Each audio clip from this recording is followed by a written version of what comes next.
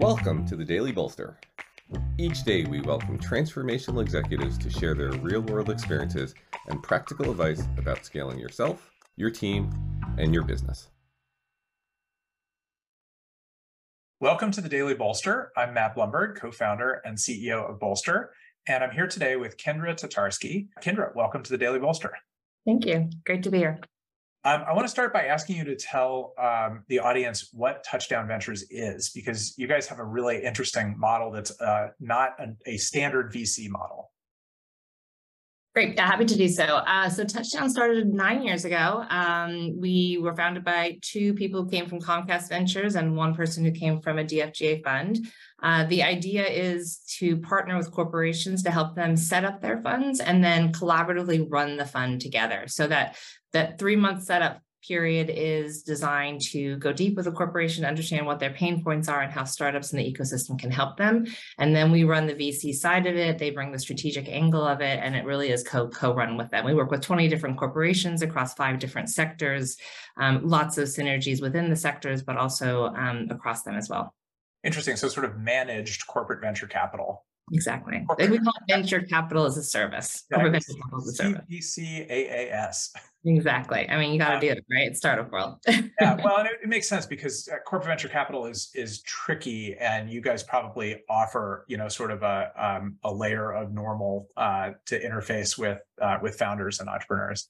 Absolutely. I think of our role as translators oftentimes. Right. All right. So that's a good lead into my question for you today. So you help large firms invest, create new companies. Those new companies all are going to have some sort of partnership, business development, or product development relationship with big companies. So you have a lot of expertise in how the teeny tiny startup works with the Fortune 500 company. What are a few things that CEOs who are trying to set up relationships like that should keep in mind? Okay. First thing I would say is just pause and realize that it takes time and have empathy because you are talking different languages. So really understanding where it's always important, no matter what you're selling, but especially when you're talking to big corporations, pausing and thinking about where they're coming from, what their experience is, and how you can best help them, and continue to repeat that mantra again and again. Yeah, for sure. Take a beat. It's going to, my experience is it can take a couple of years. Yes. All right. So we take time. We have some empathy. What's next? The second thing I think is to, this goes back to just one-on-one startups. Don't try to find a problem.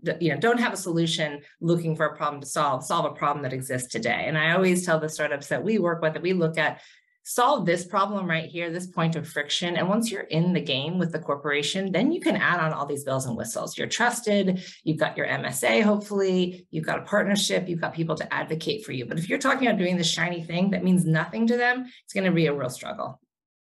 So that's interesting, particularly like at this moment in time where everybody's talking about AI, and it feels like if you're a startup with something magical on AI, you should just throw that out to a big company, but it has to solve a very specific problem for the company or for its customers. I mean, think about it. They've got a budget. They've got their deadlines. They have, kind of their limited bandwidth. Goes back to the empathy point. Understand that AI is really cool. Everyone wants to be part of it. But now there's so much noise that corporations are saying, I don't know what to do with this. And so that's where we can help somewhat on the translation. But being very crystallized on what it is that you're solving for the corporation is really important. Right. Okay. And what's the third one?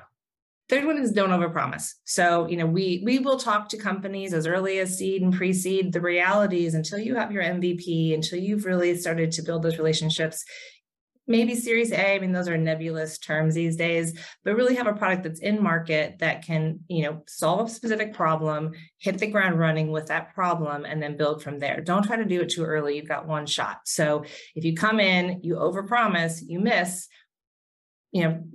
probably the reputation is going to be that they're not going to want to work with you again. So don't lose that shot. Make sure it's the right one.